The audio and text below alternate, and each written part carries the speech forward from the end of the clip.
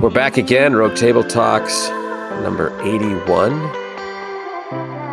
81, that's the year I graduated from high school. All right.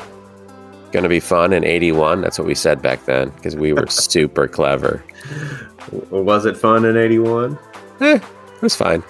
And then Celebrate Good Times by Kool and the Gang was class song. Well, I mean, it sounds like it's hard to go wrong graduating in 81. And it was the 80s, the beginning of the 80s. That's It was, yeah. Pretty sweet time. Yeah. Yes. Yeah, that's almost 40 years ago. It's crazy. But here we are. Rogue Table Talks, number 81. And thought we might talk a little bit about the whole pandemic. You know about that, right? The pandemic? I've heard a little bit. Yeah.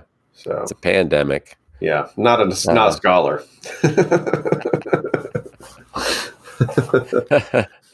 Yeah, and it's a little crazy, and it's getting sort of crazier. What's it like there? Is it crazy? I think we're a little sheltered. I mean, even though the cases are still high, I don't know if they're necessarily on the rise, peaking, but we're a little sheltered in the sense of it's more smaller town feel around here, Lexington. We're 30 minutes away from the city of Columbia, which is not a really big city anyways. But you go to all restaurants, almost all restaurants and whatnots are open. You wear your mask inside, then you take it off after you sit down, and you can still move around pretty decently. Sort of half normal. Half normal. The grocery stores, it says required masks, but I've seen people without masks and they don't say anything. So it's kind of strongly suggested.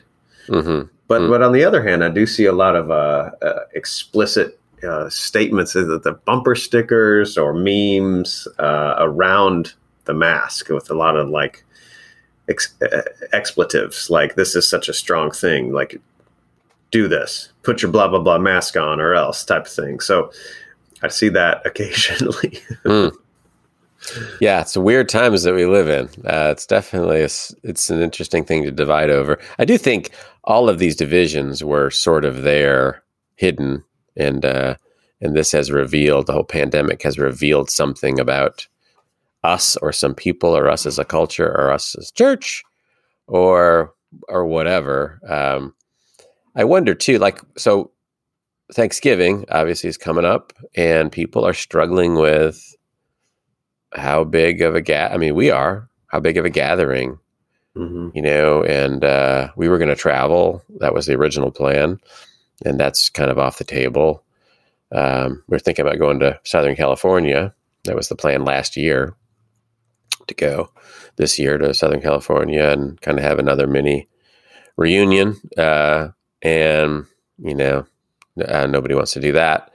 I think people are just kind of getting tired of it on the one hand. And on the other hand, here, the hospitals are pretty full. So it's like people are getting a little more serious about it, and some schools are going back, at least maybe to the end of the year, to all virtual. I think people, and then you hear about the vaccines coming out, perhaps, and everyone's just like, I just want this whole thing to be over. It's just relentless, kind of. A lot of people are like that. Some people probably are just ignoring it and doing whatever. So I don't know if it almost feels like a metaphor for life, that life is just kind of relentless, and you kind of need a break from the relentlessness of life, the pressures of life, the worries of life, so on, which is difficult now because most people haven't taken the vacation they would have taken if they're taking vacations. A lot of people are, at home together all the time or whatever. And there's a lot of tenseness, I think, that I experience.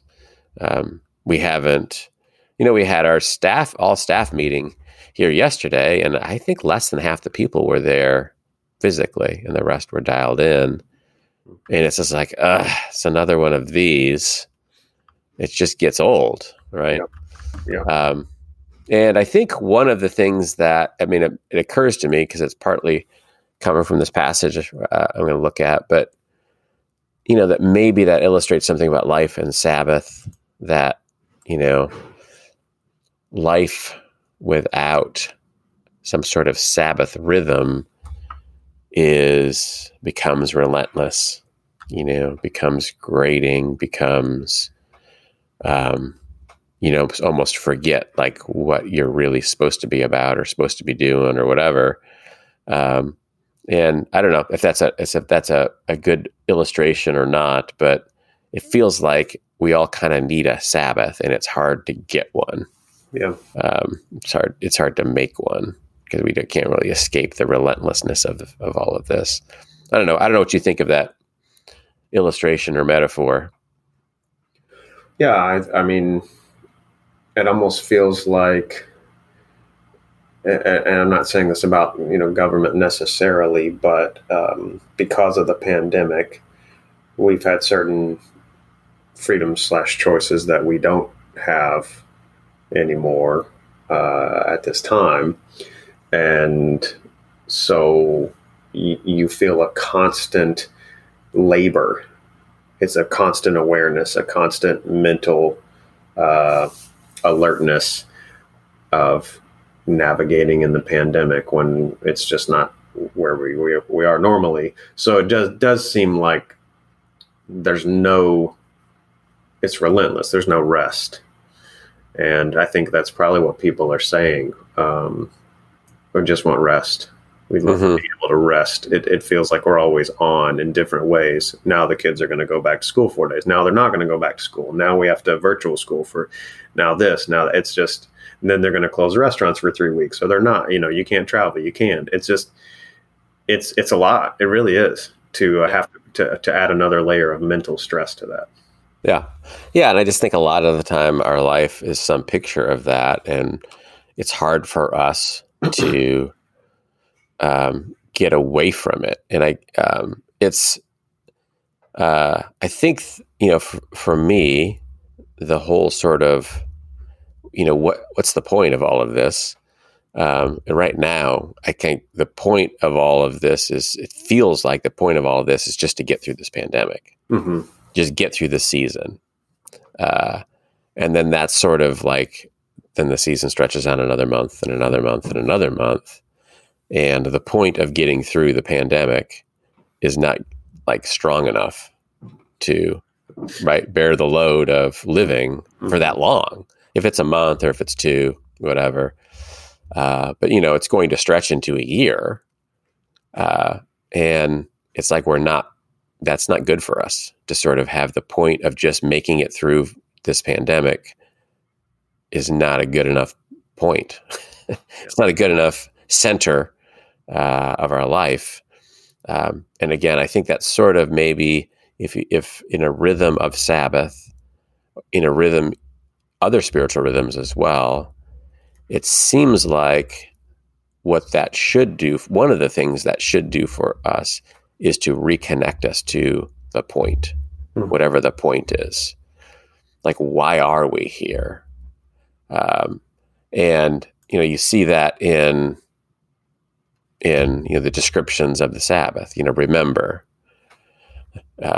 Sabbath day is for remember, 6 days of creation, 1 day of rest. Remember your salvation and rescue from Egypt, right? Remember who you are, what story you're really in, that it's rest sort of in that sense. It's a reconnection to this story that we're actually in.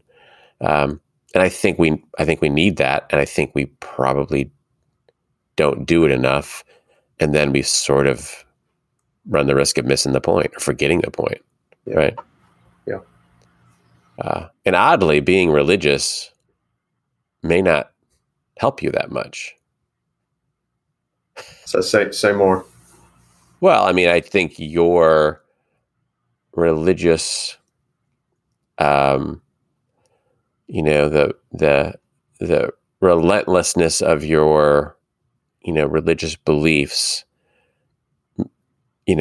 may help you miss the point. Mm-hmm. And like if it's about keeping the rules and doing the right thing, and that becomes, this relentless sort of religion, then you almost need a break from that, or you need a way to reconnect to why am I doing all this in the first place? Like, what is the point? What's supposed to happen? I don't know. I'm sort of wandering around that point, but I do feel like you can go to church for every week for a long time and sort of miss the point. Yeah. You can go to church for every week for a long time, and really you're there because you like the worship, or you like the speaker, or you like to complain about the worship, or you like to complain about the speaker, or whatever it is. It's some sort of transaction that pleases you, or the not pleasing of it, pleases you in a different way because you get to complain about it or something. And then, but that's missing the point, and it's sort of reinforcing the missing of the point. So I don't know. That's kind of why I feel like the Pharisees are an example of that to us, of people who were super religious and who missed the point. Have you ever been in that? I think I've been in that season. I think, working in a church doesn't really necessarily insulate you from that at all. No, not at all. Not at all. In fact, I think it's Rohr who talks about it can be all the more difficult if you're in the business of professional, so to speak, religion. That and maybe that was partially the Pharisees.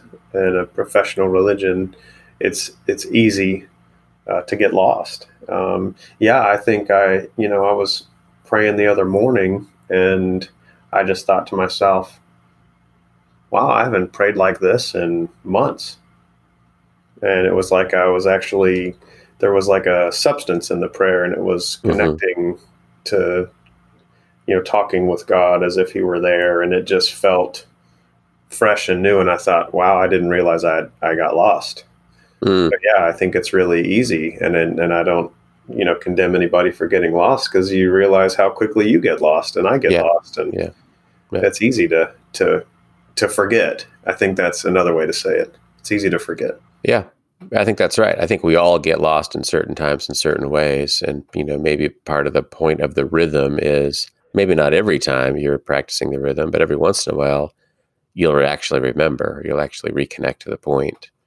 And that's sort of, like we have to manage our way through the pandemic. It feels like if we have to manage our way through our Christianity, then we're going to very quickly miss the point.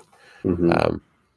This passage that is in Matthew 12, it seems to say that to me to some degree. Matthew 12, starting in verse 9. Going on from that place, he went into their synagogue, and a man with a shriveled hand was there. Looking for a reason to bring charges against Jesus, they asked him, "Is it lawful to heal on the Sabbath?" He said to them, "If any of you has a sheep and it falls into a pit on the Sabbath, will you not take hold of it and lift it out?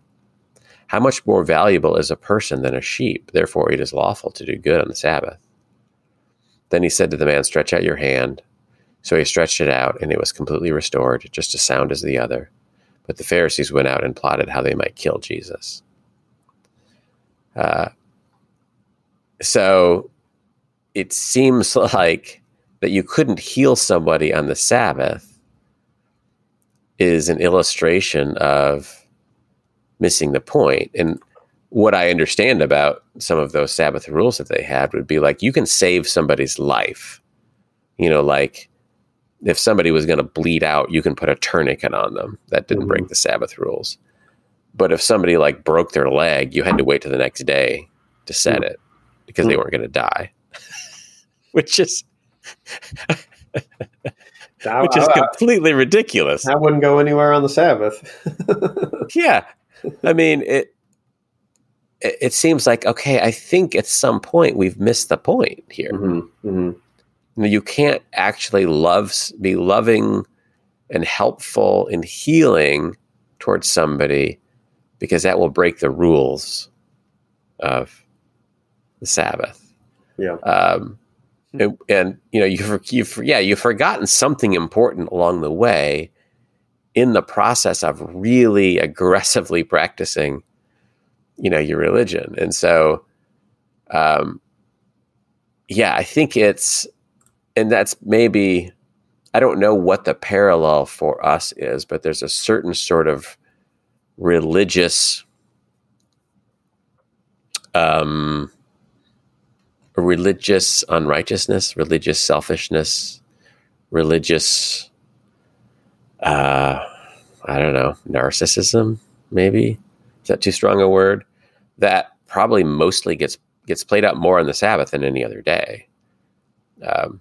And I think that's the case here, where the Pharisees are, sort of have a false righteousness, a works righteousness, and the pinnacle of their works righteousness, their false righteousness, is the Sabbath. I mean, that's sort of like, the pinnacle, the mountaintop of their false righteousness happens.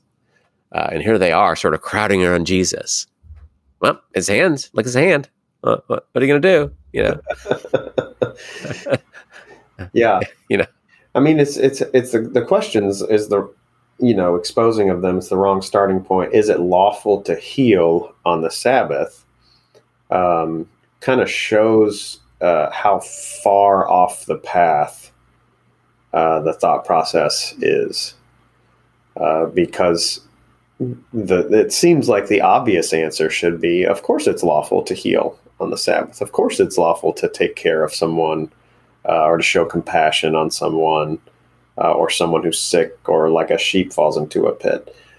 But I think the question reveals how far off the path of what the point is.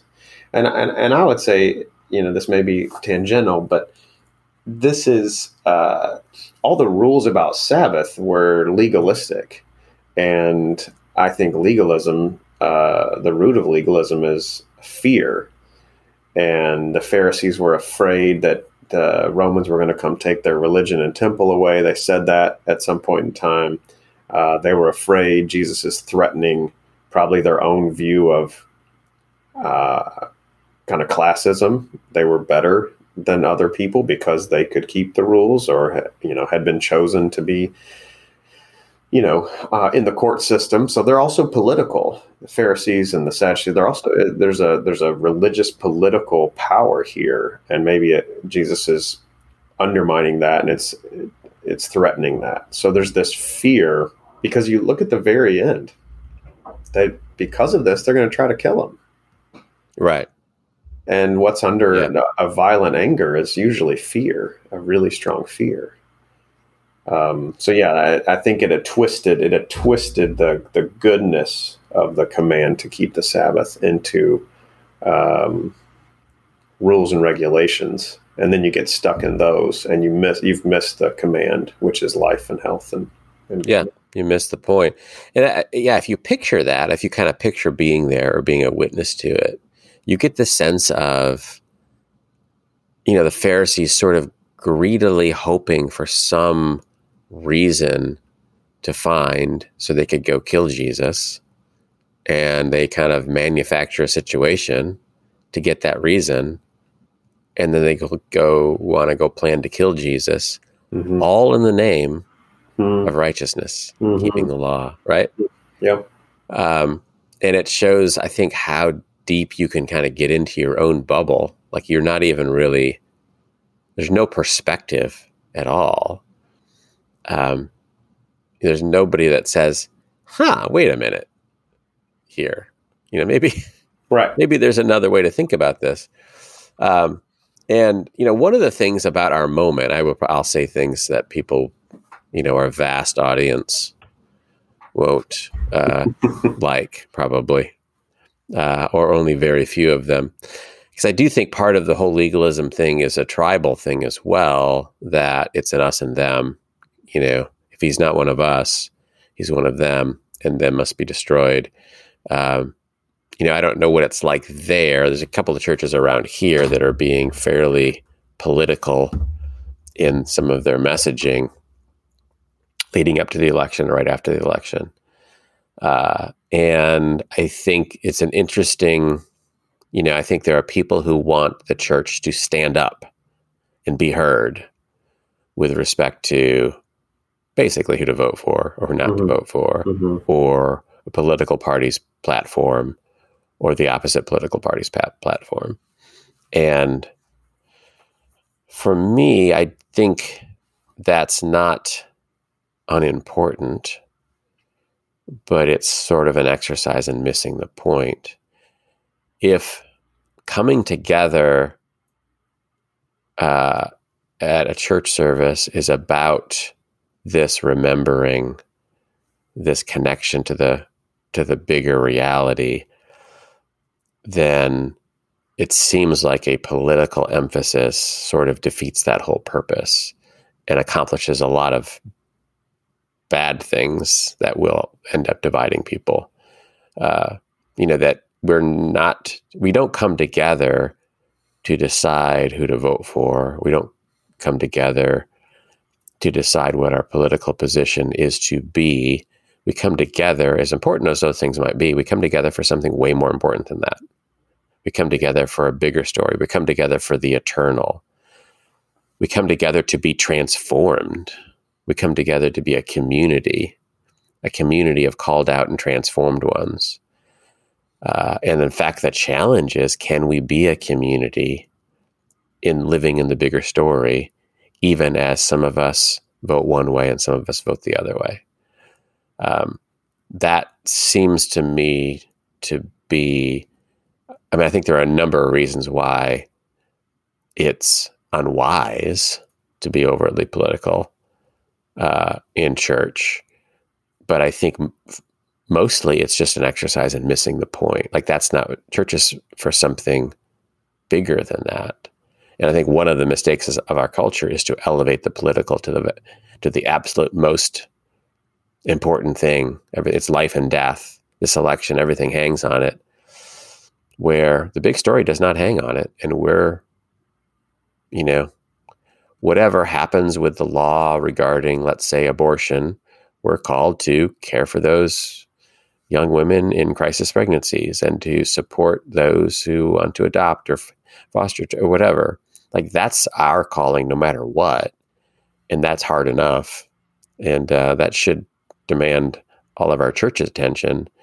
And then however you want to vote, that's another thing too, but it's not this thing. I don't know if that makes any sense, but that's sort of where my mind is as what's going on here as I'm thinking about missing the point. I think it's one of the ways in which we're missing the point now. Yeah, I think so too. I think we here, at least in Mount Horeb, there may be some other churches I haven't tuned into, but have tried to be, because we're large staff, similar to Calvary, large church. So you're the recognition that you are going to have people all across the political spectrum as a part of your community and your staff has to be in the forefront of your mind as you come together. So, to say it one way, when you come to worship, church should be transpolitical. It should transcend something, and it should connect you to a larger meta narrative. Not that obliviates, so to speak, the political realm, but it puts it in its proper place alongside other forms of daily life for humanity, the way we order and the way we structure things, but also journalism and all of these other things that our arts, education. It puts it in its proper place to say, well, this is part of that, and this is not the ultimate. But I think so. To me, the worship service, the teaching, it should be transcendent of all of these things, and yet include them, but transcend them. And that's the danger when it doesn't transcend and include. You're going to elevate one of those things, and then usually, if you elevate something that's penultimate, you're going to exclude all the other things to some degree, because it is tribalism. It is, and I think I think the tribalism is experienced in a pretty similar way to what's happening in this passage. In some sense, it's, the external circumstances are completely different. But there's this false standard of righteousness where I think in the political realm right now, there's a false standard of righteousness that, if you're righteous, you vote this way, and you don't vote, you vote against this. And I almost feel like I've seen among church members here this sort of same, I'm going to post this political post and I'm going to wait to see how you react. You're going to take the bait, and then I'm going to jump in and look for ways to kill you metaphorically on social media. And it's this false sense of righteousness that it's, if you take a step back and say, this is very divisive and uncharitable and ungracious, and we're doing it all in the name of righteousness. Like, at some point, we have to realize we've missed the point here. Yeah, I didn't make that connection, but I do think that's a really strong connection to social media and to the tone of how conversations go. It is kind of, for the most part, I'm just going to test you, but really my testing is to expose that I'm not for you and you're not for me and I'm against you. And I know this maybe sound elementary or maybe sound too, churchy, but the question of what is our motive, to me seems to be a telling, simple, but really profound question. Well, why am I doing this? Right. And what do I want to happen? And is that really the outcome I want? Is that really the outcome that honors the other person? Is that really the outcome that honors God? And maybe we just don't care anymore, honestly. Maybe we're like, I'm tired of asking that question. I want to hurt somebody. I want to make somebody pay. They're going to pay. And I want to win something. I want to win. Maybe people are, we've gotten, we've lost the point. And so then we come to the place of, we're just going to have to go on the attack. Maybe the powerlessness, powerful conversation here. Pandemic makes you feel a sense of powerlessness. There's now government regulations, which we haven't quite had to experience in our lifetime. So we feel even more powerless. So we're looking for power. And what am I going to do?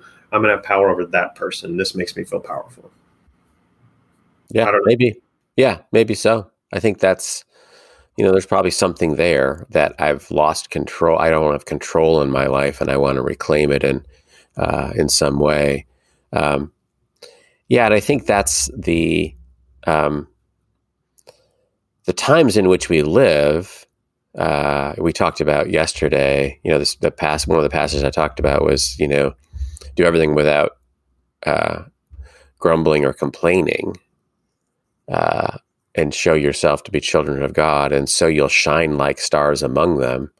And I think this is a good time for us to, if we practice grace and charity, and we don't impugn motives, and we seek the good of others, boy, that'll be different. That will seem different. Yeah. Because if you think about the Pharisees here, there's this guy with this withered hand, or whatever it is, injured hand, whatever. So there's a man who's suffering, and he's just a prop for them. He's a prop in the point that they're trying to make. They're trying to trap Jesus so they can kill him. That's their motive. They want the man to be healed, but not at all for the man to be healed. That's not even the point. The point is, I want to trick Jesus into healing him today so we can kill him. And it's okay. At some point, when you're sitting on the outside looking in, you think somebody would scratch their head and go, okay, wait a minute. Yeah. I think this train got a little too far down the tracks. But when we're in the middle of it, we feel so righteous. It's hard to we feel so righteous. It's hard to scratch our heads and say, hey, wait a minute. There was this exercise as I was thinking about this that I ran across. It's this question, what does it feel like to be wrong? But the standard answers you get is it feels, it can feel embarrassing. There's some level of shame to be wrong.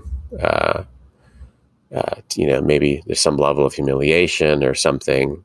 As you're thinking about that question, the twist in it is that's actually not what it feels like to be wrong. That's what it feels like when you find out you're wrong.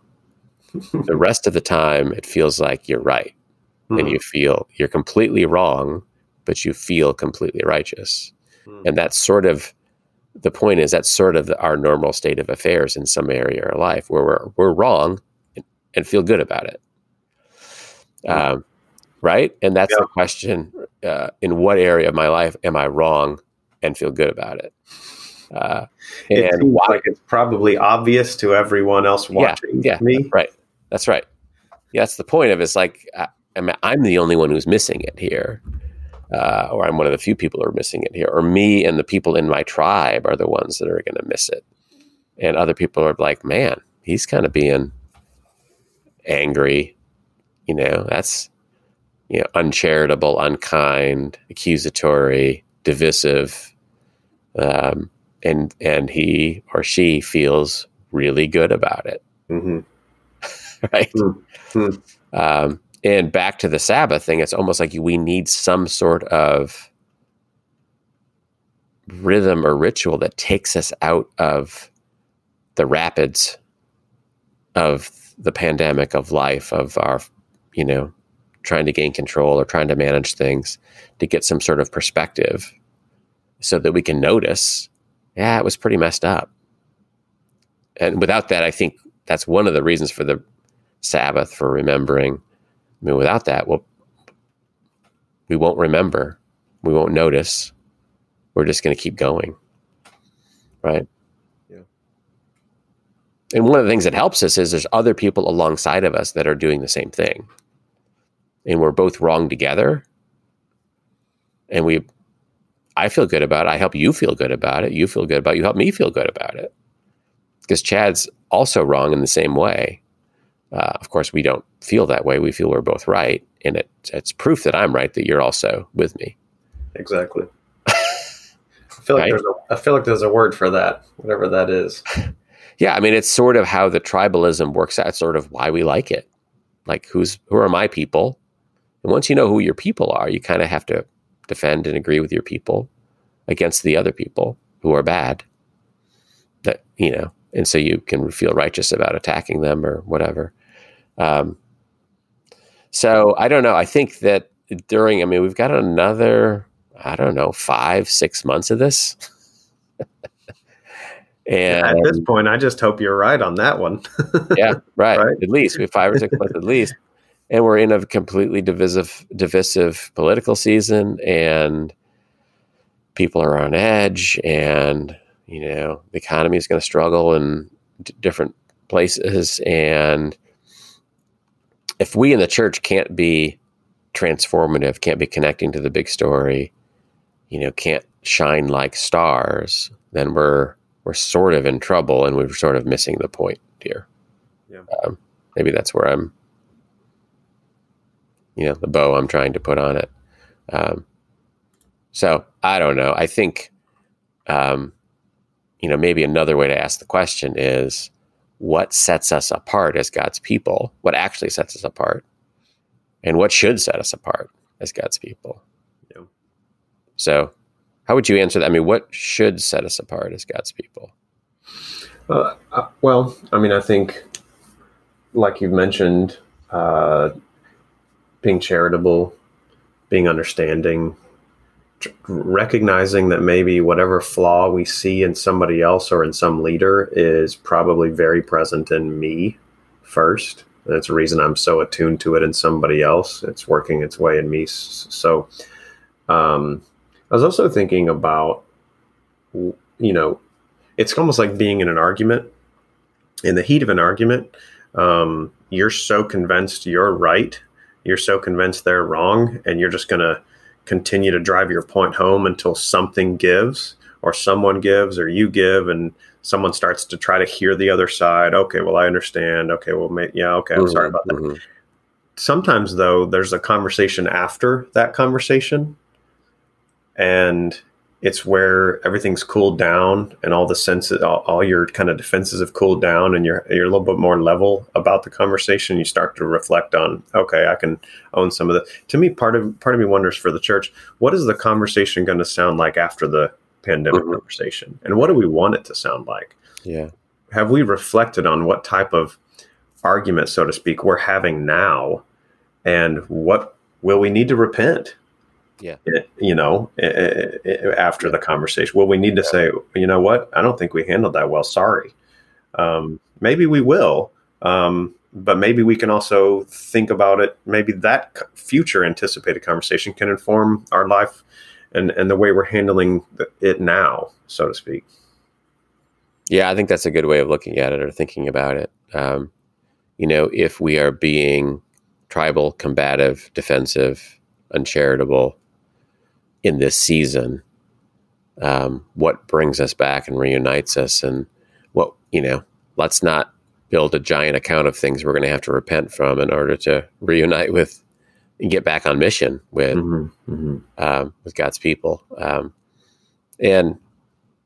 Again, probably it's revealing stuff that was always there, but there can be a good outcome would be it's revealed and we experience it, and we experience some of the ugliness of it on the way to redemption, on the way to then renouncing it, repenting, seeking reconciliation, all of these things, that we are to be the ministers of reconciliation, and what that should look like in us. And so, yeah, maybe that's kind of where we can leave it is,